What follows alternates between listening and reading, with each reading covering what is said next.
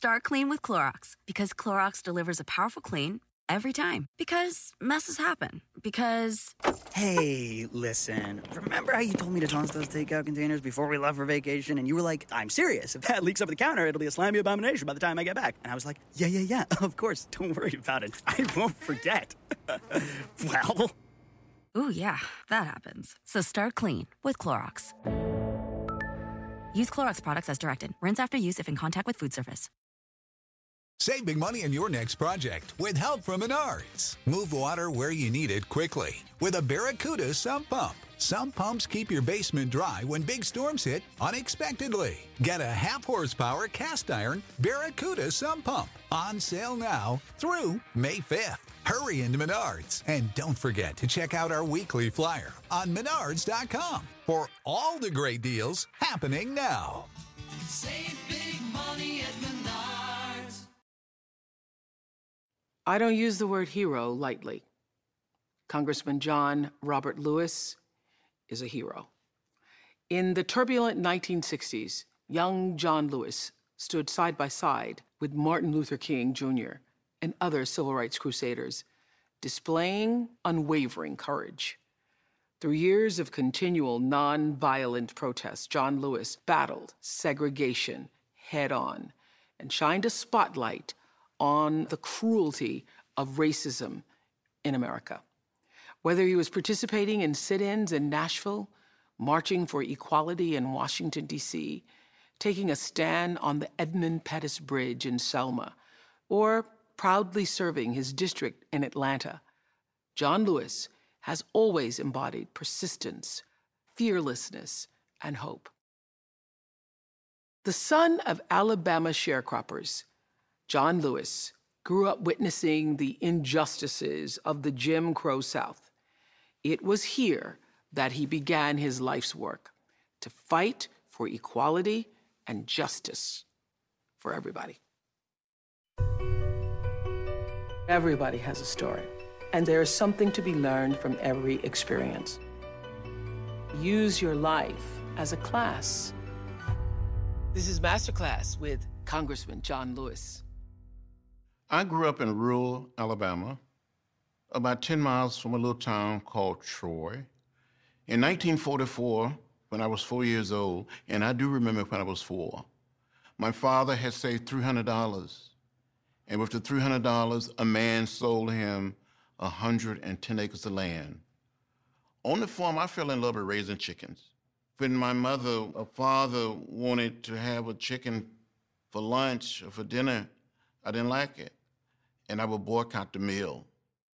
But the chickens became my friends. And as a little boy, I wanted to be a minister. So with the help of my brothers and sisters and cousins, we would gather all of our chickens together in the chicken yard. They would help make up the audience, the congregation, and I would start preaching to these chickens. I wanted to save the souls of some of these chickens. And I would tell them, I said, be good, be kind, not to fight. And some of these chickens would bow their heads. Some of these chickens would shake their heads. They never quite said amen, but they tended to listen to me much better than some of my colleagues listen to me today in the Congress. I grew up with, a restless spirit. When we would go off to school, we had the broken down school buses. And all of the little black children had to go down and attend the poorly staffed schools. And all the little white children went to another school. I saw the signs that said white men, colored men, white women, colored women. I didn't like what I saw. And I thought things could be better. And when I was 15 years old, I heard Martin Luther King Jr. on radio. Listening to Dr. King inspired me. He gave me hope.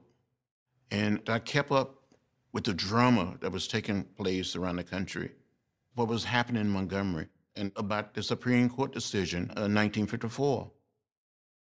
And I dreamed of going to a better school, riding a better bus.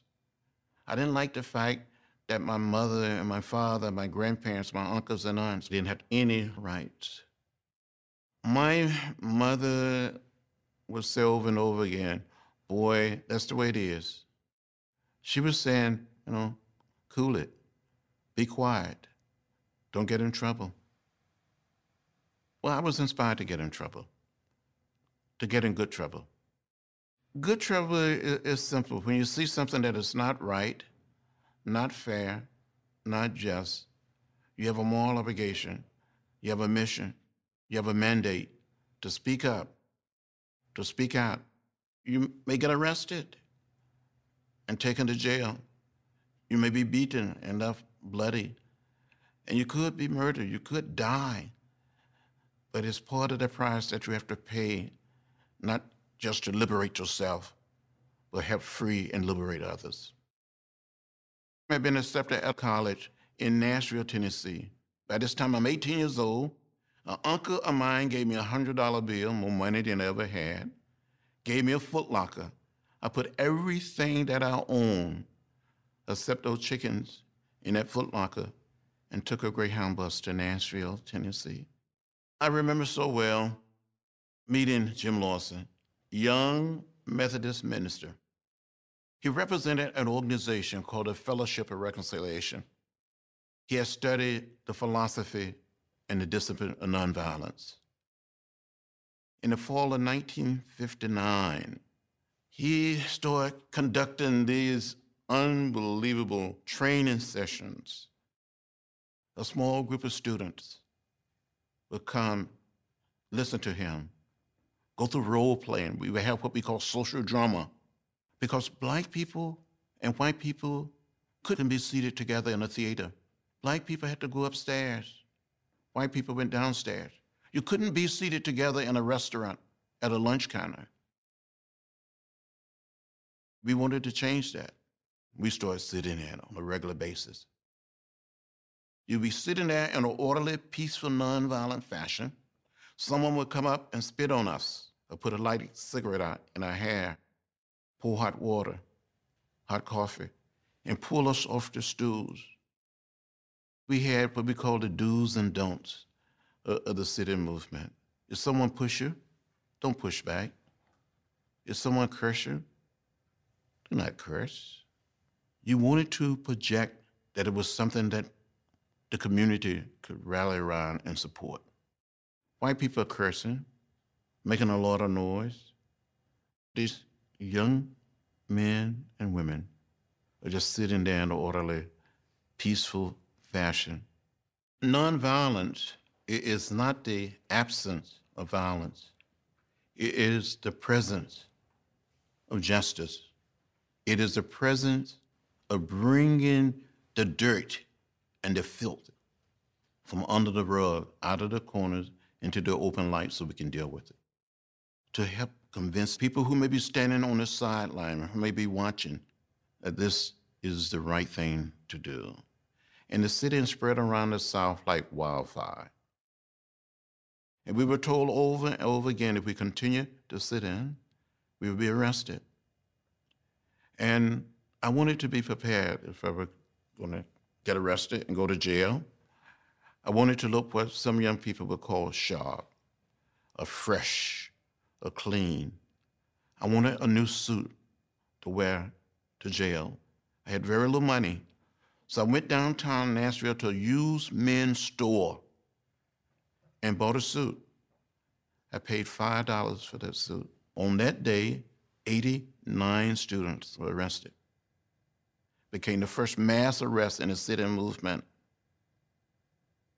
We filled the city jail. And we conducted nonviolent workshops while we were in jail. We sang songs. It created a sense of solidarity, that we became one big family. Jim Lawson taught us the whole concept of the beloved community, that this idea that in the bosom of every human being, there is this spark of divinity, that it is this spark of something that is sacred and holy and special, and that we don't have a right to destroy it. You know, no one want to go to jail. No one wants to be beaten. No one want to feel pain. But you come to that point, and you have what I call an executive session with yourself. Say, if this is the price you must pay for people to be free, to be liberated, to be whole, then we must be prepared to pay that price. When I was arrested, I felt liberated. I felt free. I felt like I had crossed over. And I did look clean. I did look sharp. I did look fresh. And I have not looked back since. Save big money and start your spring project with help from Menards. We offer a huge selection of body plants, veggies, and herbs to plant at home and grow yourself. Right now, all 4.5-inch Bonnie plants are on sale through May 5th. Head to the Menards Garden Center to get your garden growing and check out our weekly flyer on menards.com for all the great deals happening now. Save big money at Menards.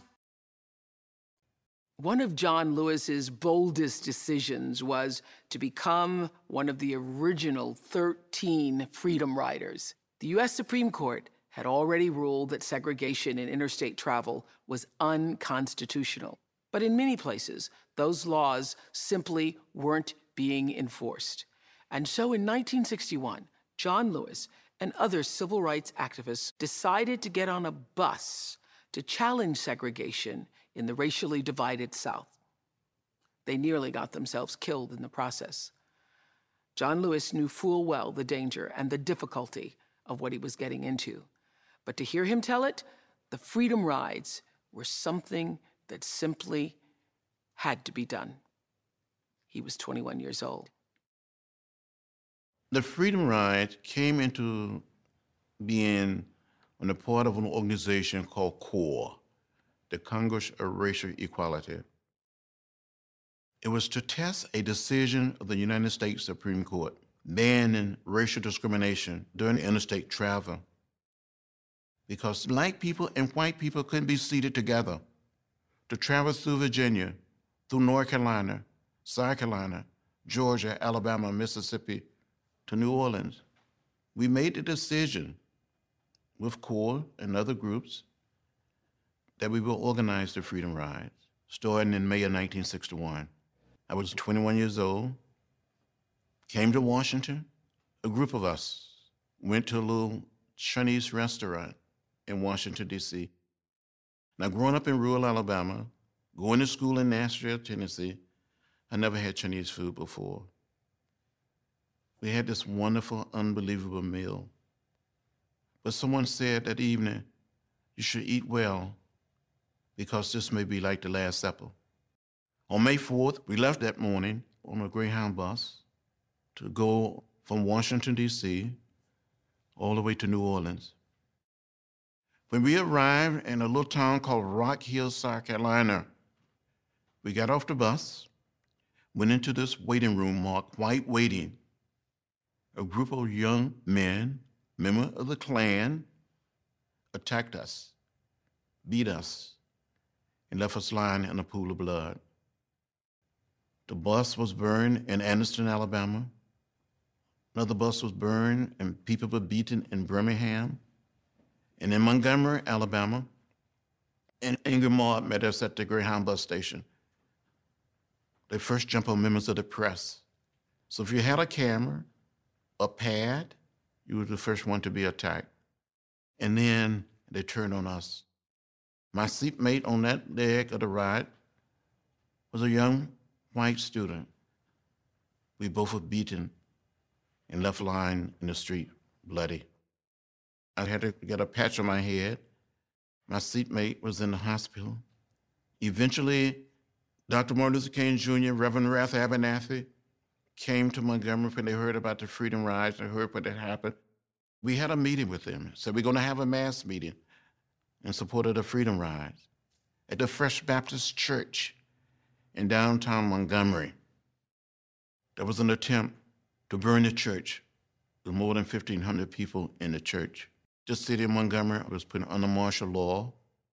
And then we made a decision to leave Montgomery and travel to Mississippi. And going to Mississippi, I had never been there before, but I grew up hearing that Mississippi was worse than the state of Alabama. This is the state where Emmett Till was lynched. This is the state where people came up missing. So the National Guard took us to the Mississippi state line, and you get to Mississippi, the Mississippi state troopers put us in jail, black and white freedom riders. Then they made a decision to take us all to Parchment State Penitentiary. A guy is standing there with his rifle, and he said, "We have niggers here. They would eat you. They would beat you." He said, "Sing your damn freedom songs now."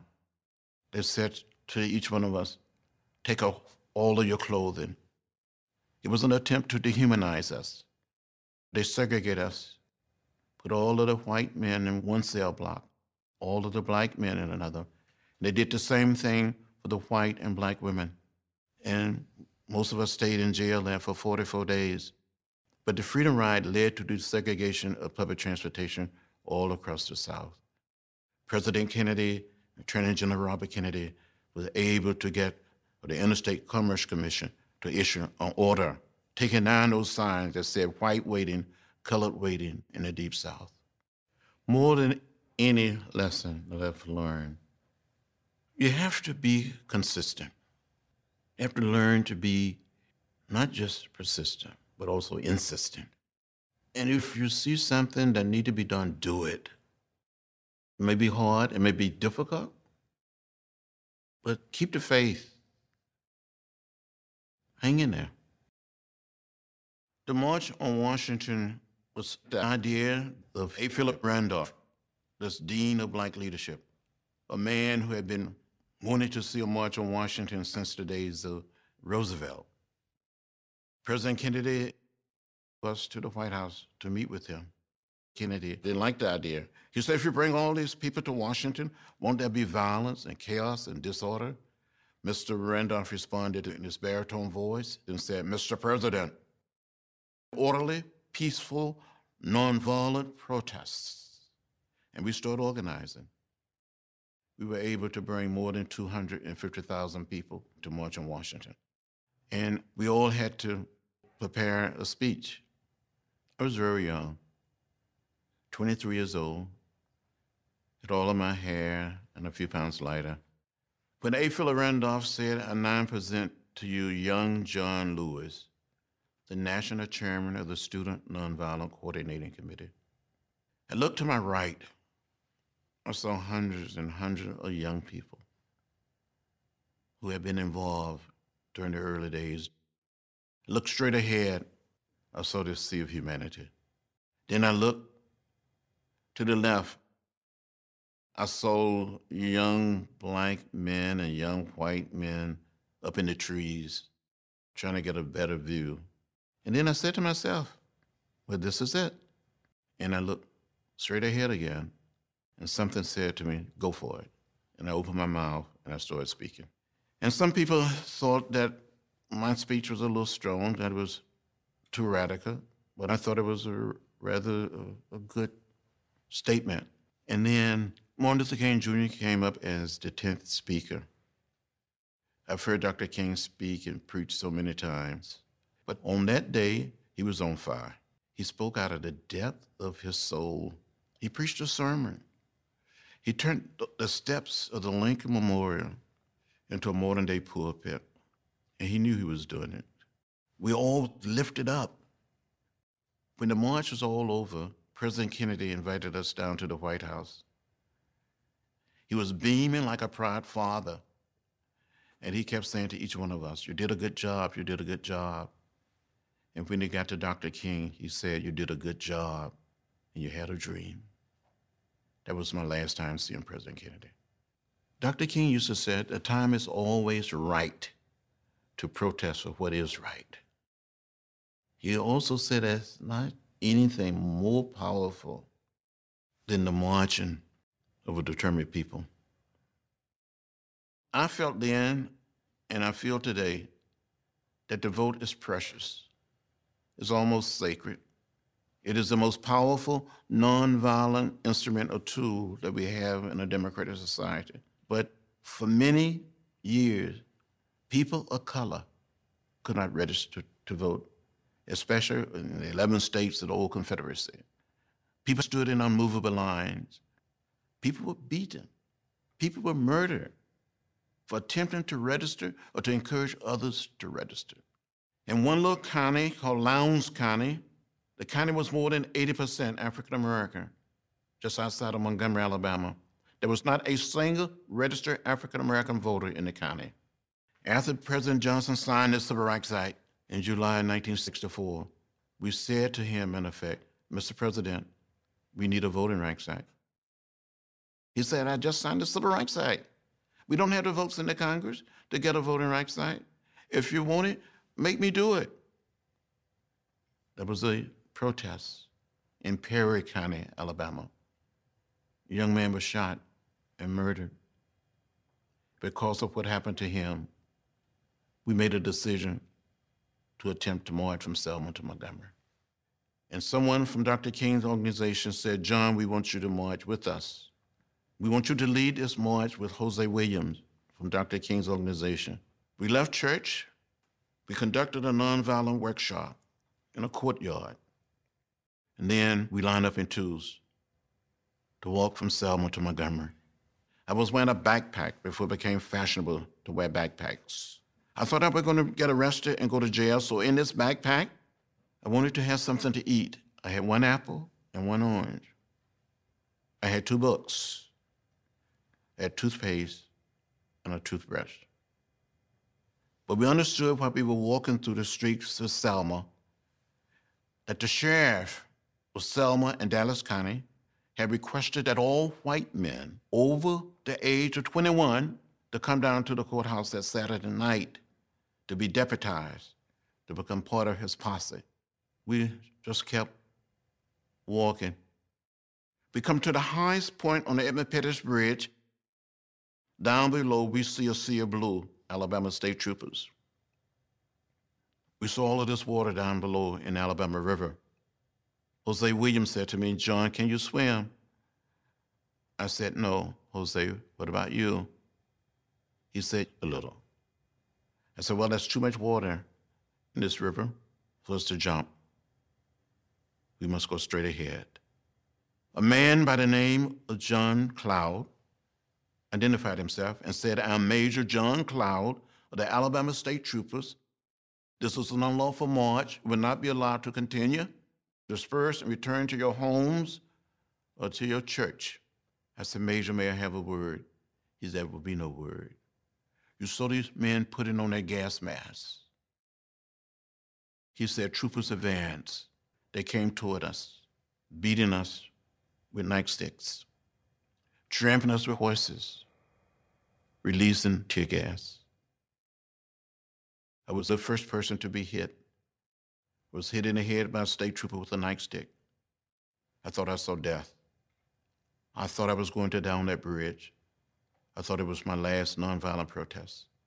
And all these many years later, I don't recall how I made it back across that bridge to the church. I do recall being in the church. They asked me to say something to the audience, and I stood up and said something like, I don't understand it, how President Johnson can send troops to Vietnam and cannot send troops to Selma, Alabama to protect people who only desires to register to vote.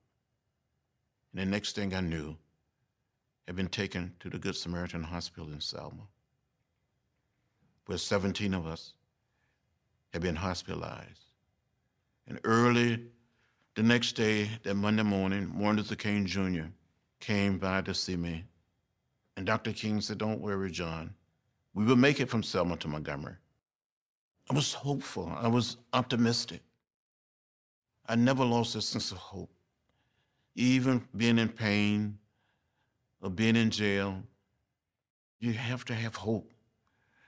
When you lose that sense of hope, that sense of optimism, it's like giving up. President Johnson spoke to a joint session of the Congress, spoke to the nation, and made one of the most meaningful speeches any American president had made in modern time. I was sitting in a room with Martin Luther King Jr. and others, and I looked at him. tears came down his face.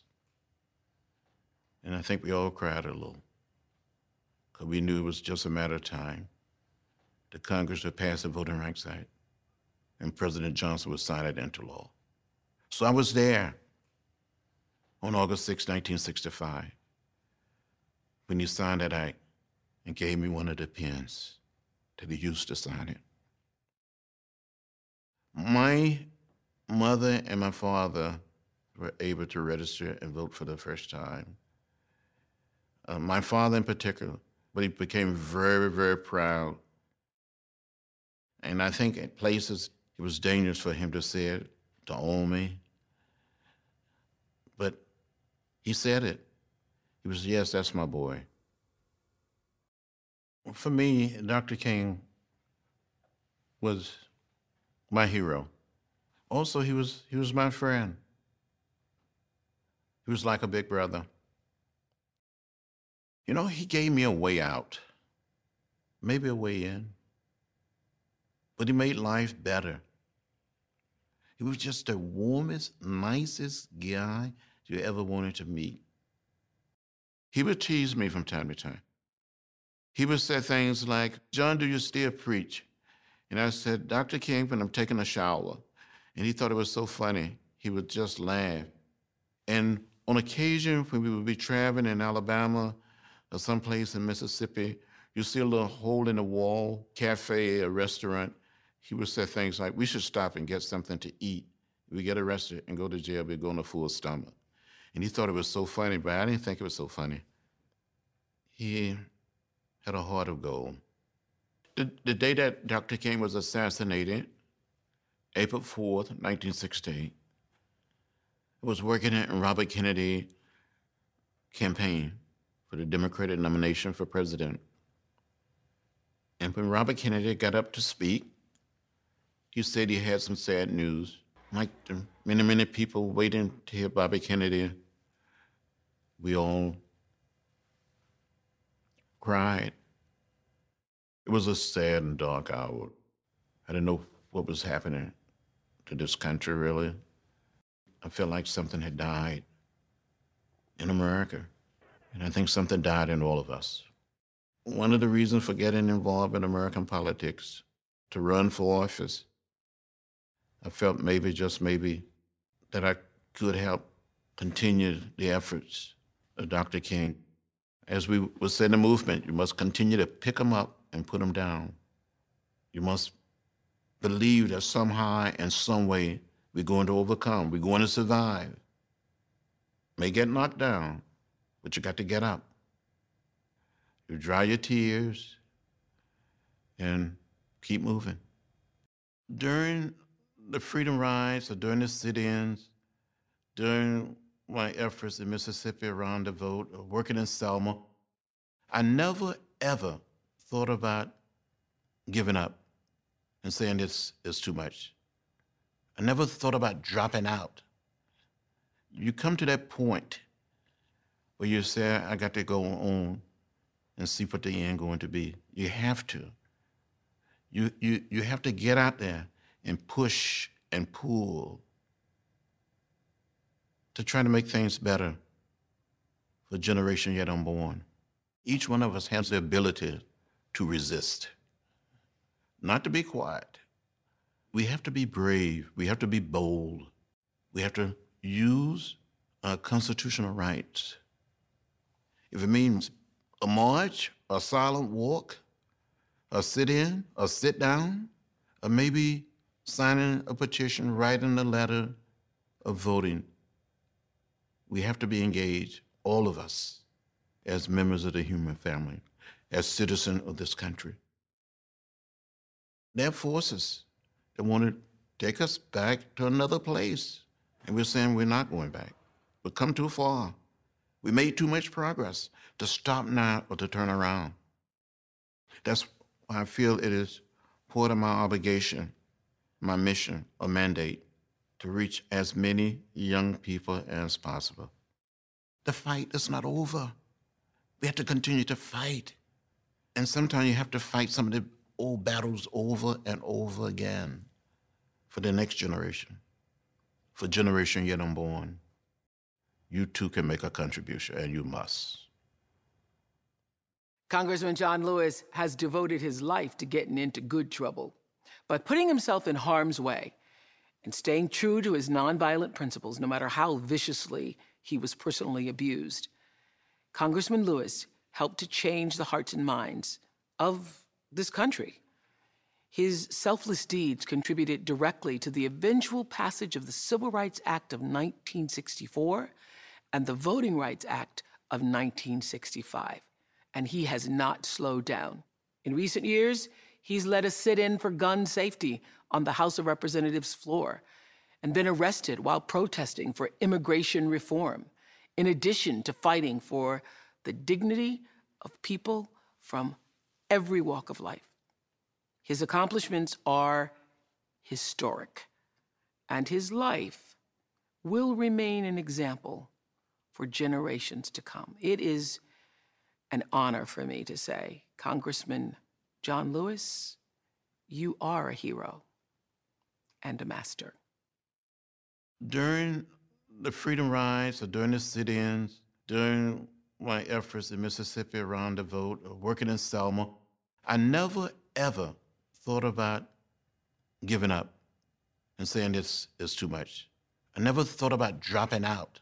You come to that point where you say, I got to go on and see what the end going to be. You have to. You have to get out there and push and pull to try to make things better for the generation yet unborn. Each one of us has the ability to resist, not to be quiet. We have to be brave. We have to be bold. We have to use our constitutional rights. If it means a march, a silent walk, a sit-in, a sit-down, or maybe signing a petition, writing a letter, or voting, we have to be engaged, all of us, as members of the human family, as citizens of this country. There are forces that want to take us back to another place, and we're saying we're not going back. We've come too far. We made too much progress to stop now or to turn around. That's why I feel it is part of my obligation, my mission or mandate, to reach as many young people as possible. The fight is not over. We have to continue to fight. And sometimes you have to fight some of the old battles over and over again for the next generation, for generation yet unborn. You too can make a contribution, and you must. I'm Oprah Winfrey, and you've been listening to Masterclass, the podcast. You can follow Masterclass on Instagram, Twitter, and Facebook. If you haven't already, go to Apple Podcasts and subscribe, rate, and review this podcast. Join me next week for another Masterclass podcast.